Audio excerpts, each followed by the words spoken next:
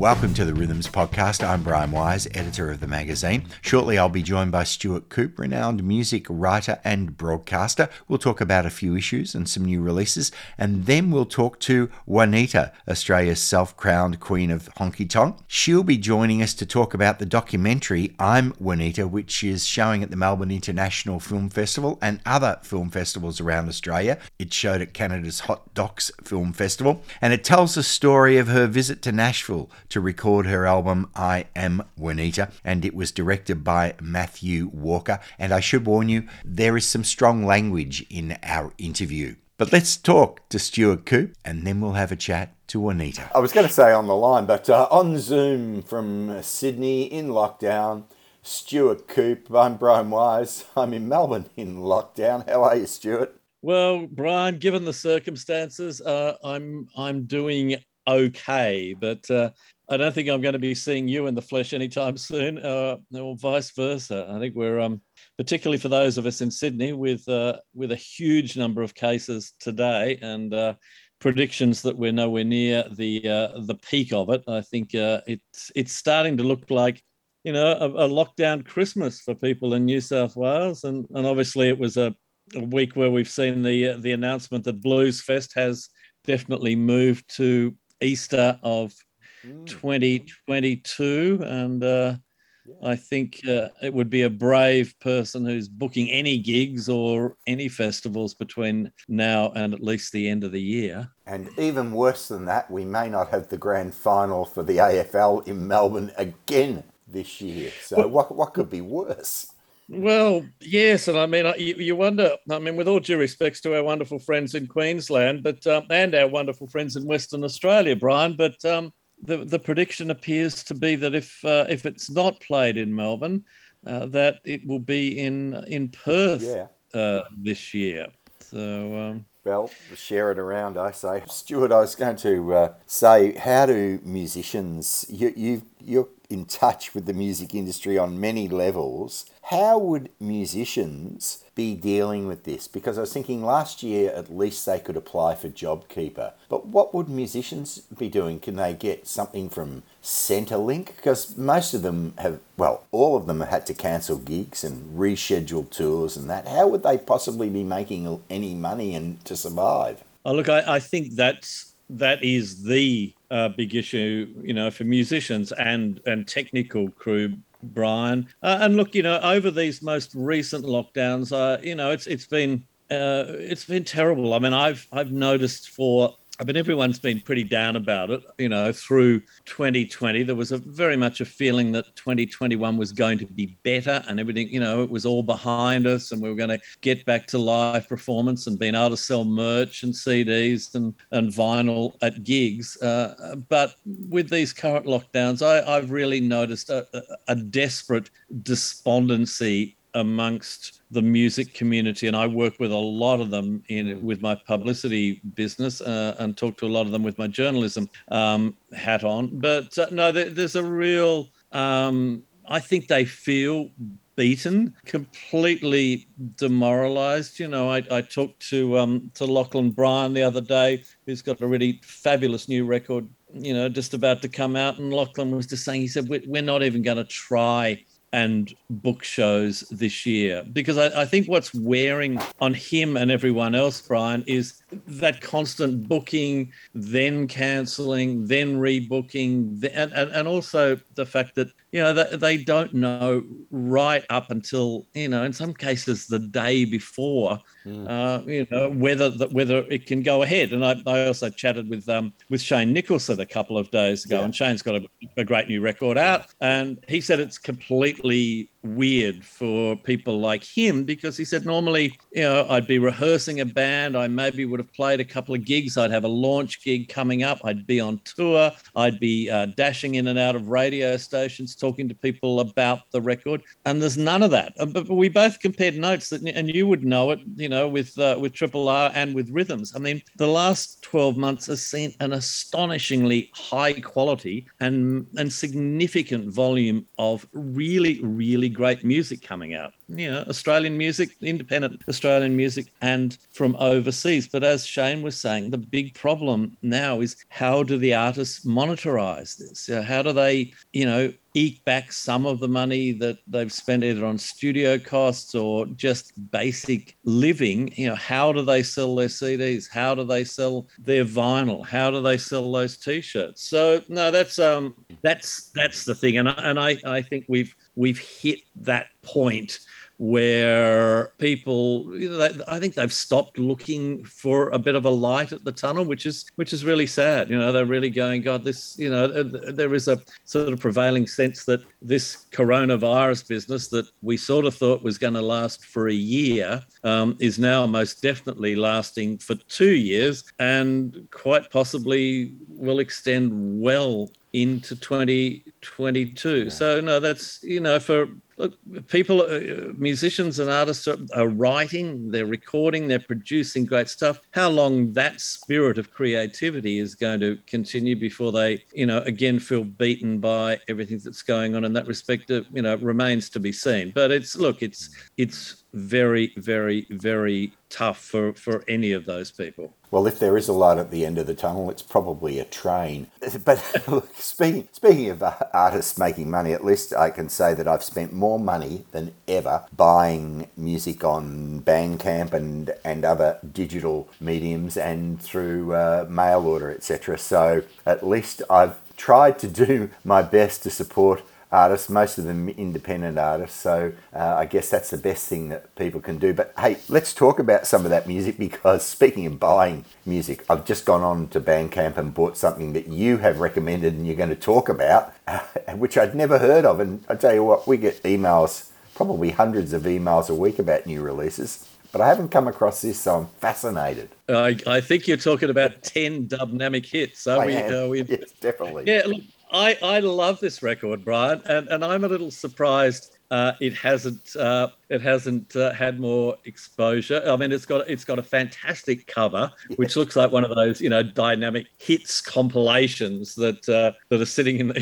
in all of our record collections. And the bargain bin. Yeah, and it's a guy called Mick Dick. It's only available digitally at the moment. I'm not even sure it's available anywhere other than Bandcamp, but I did hear from him recently saying that it is going to come out on vinyl with an additional track, which is Dub is in the Air, which of course is John Paul Young. Love is in the Air. But for people who are wondering what we're talking about, it is an album of heavy dub reggae versions of classic Australian and New Zealand songs from principally the late 1960s, early 1970s. So there is a version of Daddy Cool's Come Back Again, which of course now is Dub Back Again. Madalake, treated 12-pound toothbrush, I should say, becomes 12-pound dub. I don't think I need to tell you what is going on with most people I know think I'm dub crazy. Richard Clapton gets a Guernsey with Dub on the Avenue.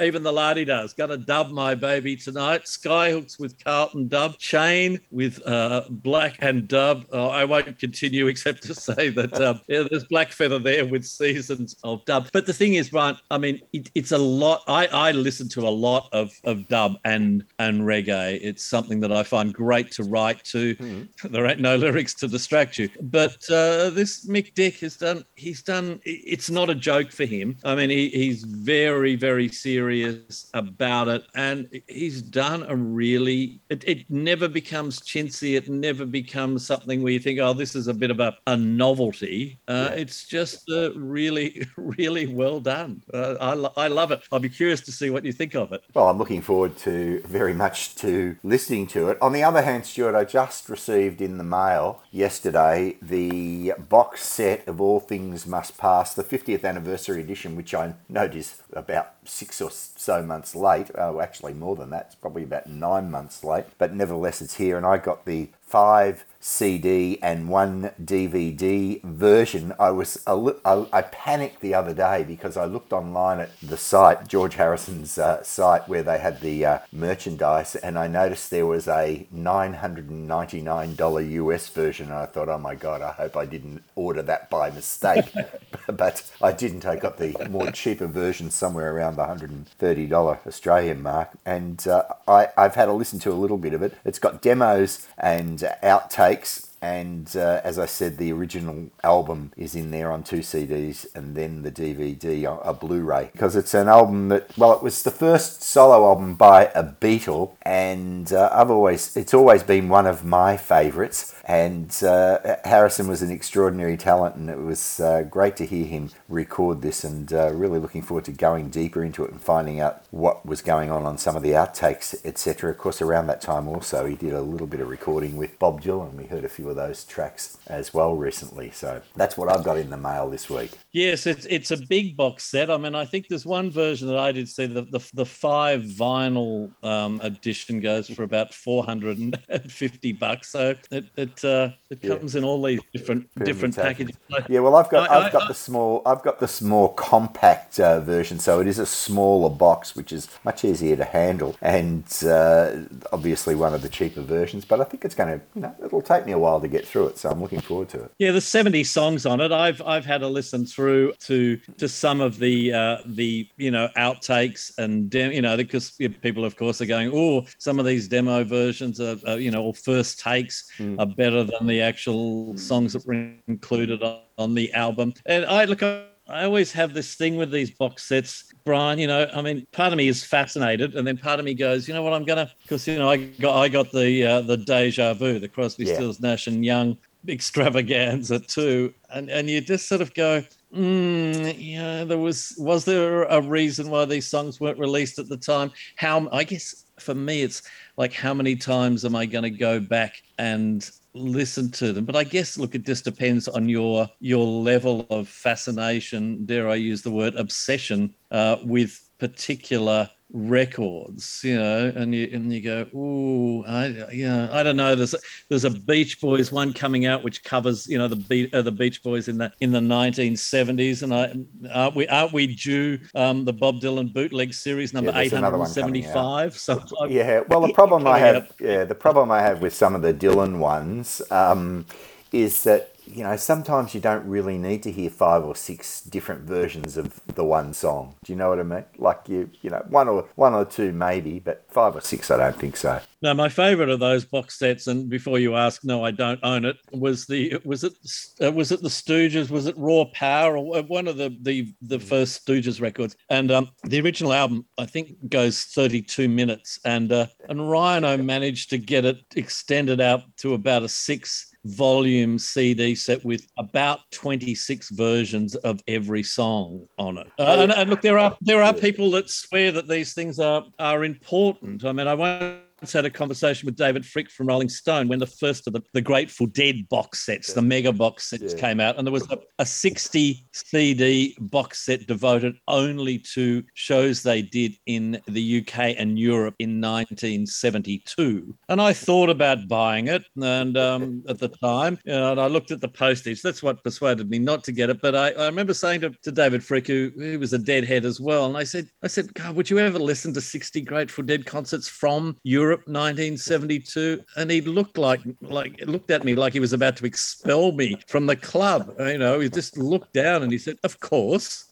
So it just depends. Juanita is on the line. Hello. Hi, Juanita. It's Stuart here. and Brian here. How are you? Well as can be expected. Are you in Sydney? No, I'm in Brisbane. Oh, right, okay. Well, I was looking forward to seeing the documentary about you, but I haven't been able to get to the cinema at MIF, the Melbourne International Film Festival. I hope they're going to put it online at some stage. Yeah, I don't know what's happening with it all. It's, I won't go there with my opinions on the whole approach to everything that's happening, but it's all good. Part of lateral thinking is without having substantiation for your claims, but you just know stuff. So, Juanita, how do you feel about the documentary? Are you you happy with how it turned out? Yeah, absolutely. Yeah, no, Maddie done a great job. Certainly done a great job. It gives an overall representation of myself during a certain period of my life, not my entire life. It was very confronting, just to see a document on a portion of your life which absolutely reaffirms where you've either failed or progressed in life. Maddie Walker did a great job of giving an overall representation of myself. And were you nervous going into it? I mean, it's something. It's a significant thing to embark on. Giving people that sort of access to your life. I wasn't nervous. I'm just with a lot of misrepresentation and, throughout my life being misunderstood somewhat. I was just relieved that people may get at the time, which has been now confirmed, a reasonably accurate representation of who I am, how I am, and, just an honest the true story or a portion of it. It's a very small portion of it. People have got to realise the movie was faced mainly in festive mode when there was lots happening and festivals and things like that, and it was filmed over different periods during festive mode. So what portion of your life does it show? What does it show in the documentary? What part of your life? What it shows, probably someone that's just sat on the fringe of it all, has struggled all their life to get to Nashville. Well, that's not true, because I could have went to Nashville at any given time, but there was a lot of distractions, which I may have created for myself, but I looked after a lot of people. I had lots of people I was under the table looking after. So it sort of wasn't like this final, this renegade aging country singer fulfilling her dreams of getting to Nashville, as if it was her last chance. It wasn't that. But it was made to sort of look like that, and which creates a great, compelling story, of course. And all those messages within the film, are pretty accurate, even if the sequence is, formulated for dialogue. Sorry, what was the initial question? What did you say then? I was asking what portion of your life it did show. So, just a few snippets from early childhood. There's all that stuff at the start. Just giving a bit of a background to myself, but and then primarily just the journey of getting to Nashville. The final sequence of the weeks or a week or something leading up to getting on the plane, going to Nashville, and completing the mission, so to speak. Can you tell us what that experience was like going to Nashville? Did you also go to New Orleans and Memphis as well? Yeah, absolutely. Yeah, it was realizing a dream beyond a dream. I mean, all of those three experiences that you've just made reference to could be a separate dream for New Orleans, a separate dream for Sun Studios and Nashville. So 3 dreams come true at once. But the thing that I loved out of that, more than fulfilling a dream, is I honestly was worried that because there's so many great singers and songwriters all over the world, and particularly in country music in America, to get to Nashville, I still was worried right up until going into the vocal booth that they may just think I'm, a hillbilly, an amateur or something.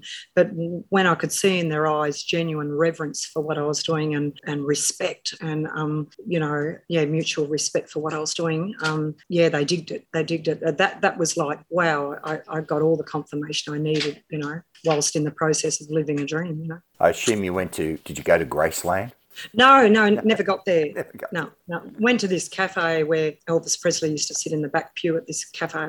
Just the name evades me at the moment. The arcade, and I walked straight in and just sat apparently where he used to sit right near the back door, so that he used to sit there apparently to be able to make a hasty exit if he was inundated. And the lovely ladies that were serving said that's Elvis's chair. And it was someone's birthday, and I stood up and sang an Elvis song, and the whole place erupted into applause. So that was pretty cool. And a good recording process, Juanita? I mean, you enjoyed the whole experience of making this record? As in the record there or the film? Sorry? The record. The record. Oh yeah, absolutely. The record at Nashville, it just went off without a hitch. I think I did 6 or 7 one takes on the first day, and we had all this studio time left over the next day. And Billy Yates said I was so consistent, and he gave me some other big praises like, I don't know how good I am and stuff like that. That's all in the movie, which was great, as I was saying, to get that sort of compliments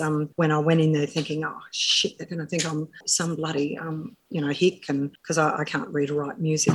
Talk about where did you record it in Nashville? And Larry Baird Studios, with Larry Baird and Billy Yates. And Billy Yates is the beautiful gentleman that wrote choices for George Jones. And in the studio, all around the walls, there's pictures of Willie Nelson, Dolly Parton, Loretta Lynn, Charlie Pride. He was actually recording Charlie Pride, I think, the week after us. He was in his 80s then, and as a result of him being there in town, we got to see him at the Grand Ole Opry after our recording session. I assume they were all local musicians playing with you? Yeah, I assume also. I don't know for certain, but I'd say there'd be an overabundance of great musos in Nashville to choose from. And Billy Yates and Larry Baird would certainly have their contacts. The thing that struck me when I've been to Nashville is even the musos who are playing in bands in the bars, in cover bands, are incredibly good. The standard of musicianship is amazing there. Oh, just everyone's, so pristine. And, I was told by a lovely musician, a lovely guitar player here recently in Brisbane. He's been to the States a few times, and it's bloody true. They all practice to a fucking metronome, that's how they do it. They just, to a metronome. I couldn't do that. That'd do me head in. But they do it. They're just so precise. They know their shit. And Juanita, had you been to Nashville previously, or was this your first? No, experience? This was my first time. Yep, my first time. Absolutely. Yep. And what was it like setting foot in Nashville for the first time? Because obviously we see the movies, we've heard the music for. Well, I was relieved. I was relieved because I thought Nashville would have lost its roots scene. It would have. I thought it was a lot more country pop orientated.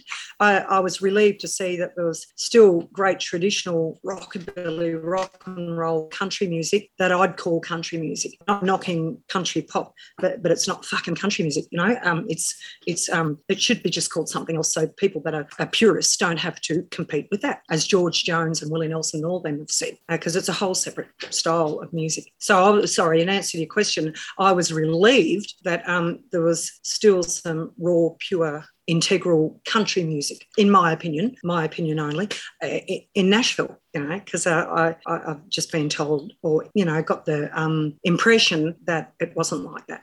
And before you'd worked out all the songs before you went to Nashville. I mean, you've got people on this record like, Alan Caswell, writing songs, and you've co-written songs and things like that. I hadn't actually, sorry to interrupt you there, but just on one of those points, on the actual, on the album, on this particular album, I hadn't co-wrote any of the songs. Alan wrote 2 wonderful numbers, and Scott Blackley wrote a number, and I just sent them. I sent them. I think it was someone sent them. A disc, just rudimentarily. Just a disc, because I don't know anything about technology. Of me just playing acoustically in the studio. I don't know. There was 30-something songs of different writers, and including myself. And Billy Yates and Larry Baird just got a choice, and they weren't informed, apparently, of who wrote what. They chose 9 of my songs, 2 of Alan Caswell's and 1 of Scott Blackley's. Yeah, great songs that they've written, So, I mean, I could have had just all mine on the album,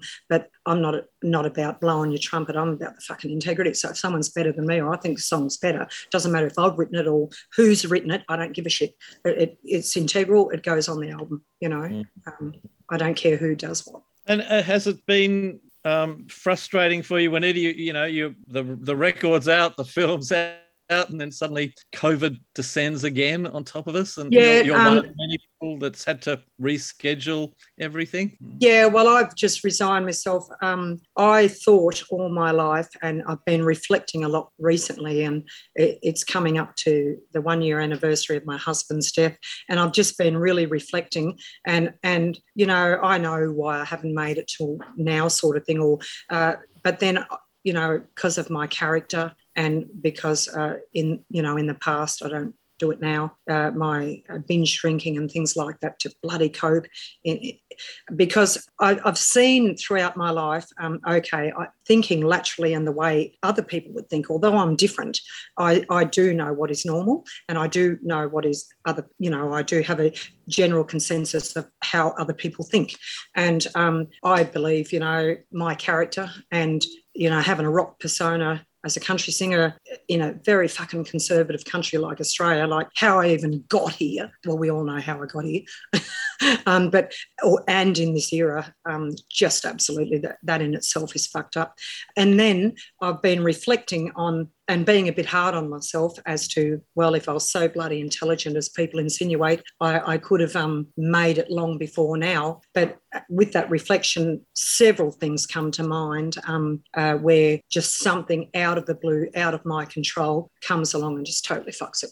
And in this case, with the almost guarantee of stardom, or success rather, this COVID thing has made me be less hard on myself, because irrespective of what I've done, and particularly doing now everything right, except for swearing on podcasts, something will just fucking come out of the blue and just squash it. So some people are meant to make it, some people aren't, and perhaps I'm not meant to. I don't know. I don't know where, I just read a story about a singer who made his first album at the age of 83. So you're probably ahead of him. But I've got to live that long. Yeah.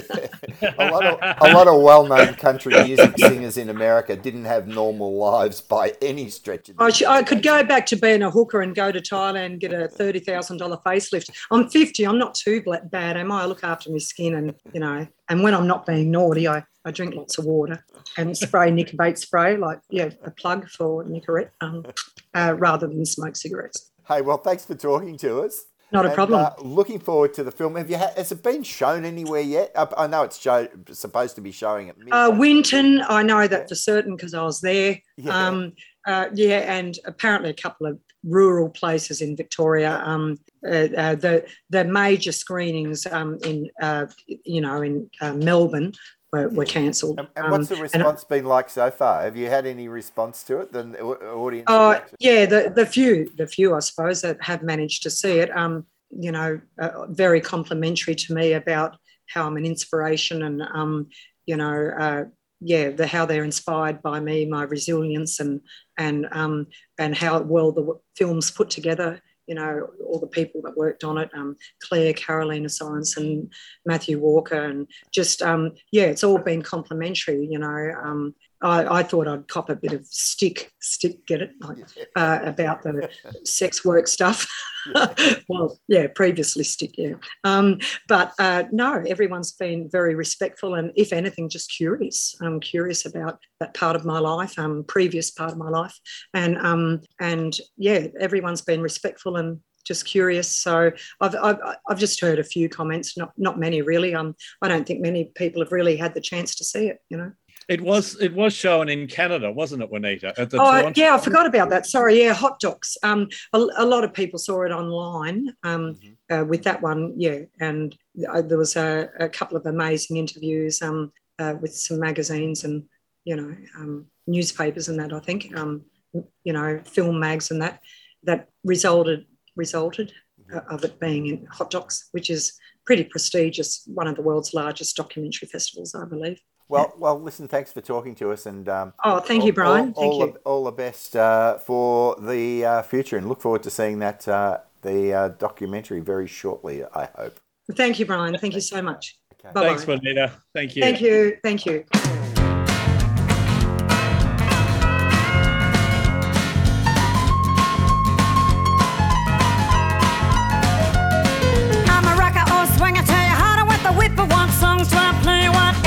Damn well please. And my country country blues singer or a cowboy's heart slinger. Guess I find out when I kick 'em all where it hurts. 'Cause I know what I am, so what you think I am don't matter now, order to me. I'm a wild, non-ropeable, fiery, unstoppable, red-headed, crazy mean. But I'm brazen with no compromise and exactly what you're gonna see. Well, I'm Juanita, your rockin', swingin', honky-tonk queen. I'm Juanita, your rockin', swingin', honky-tonk queen.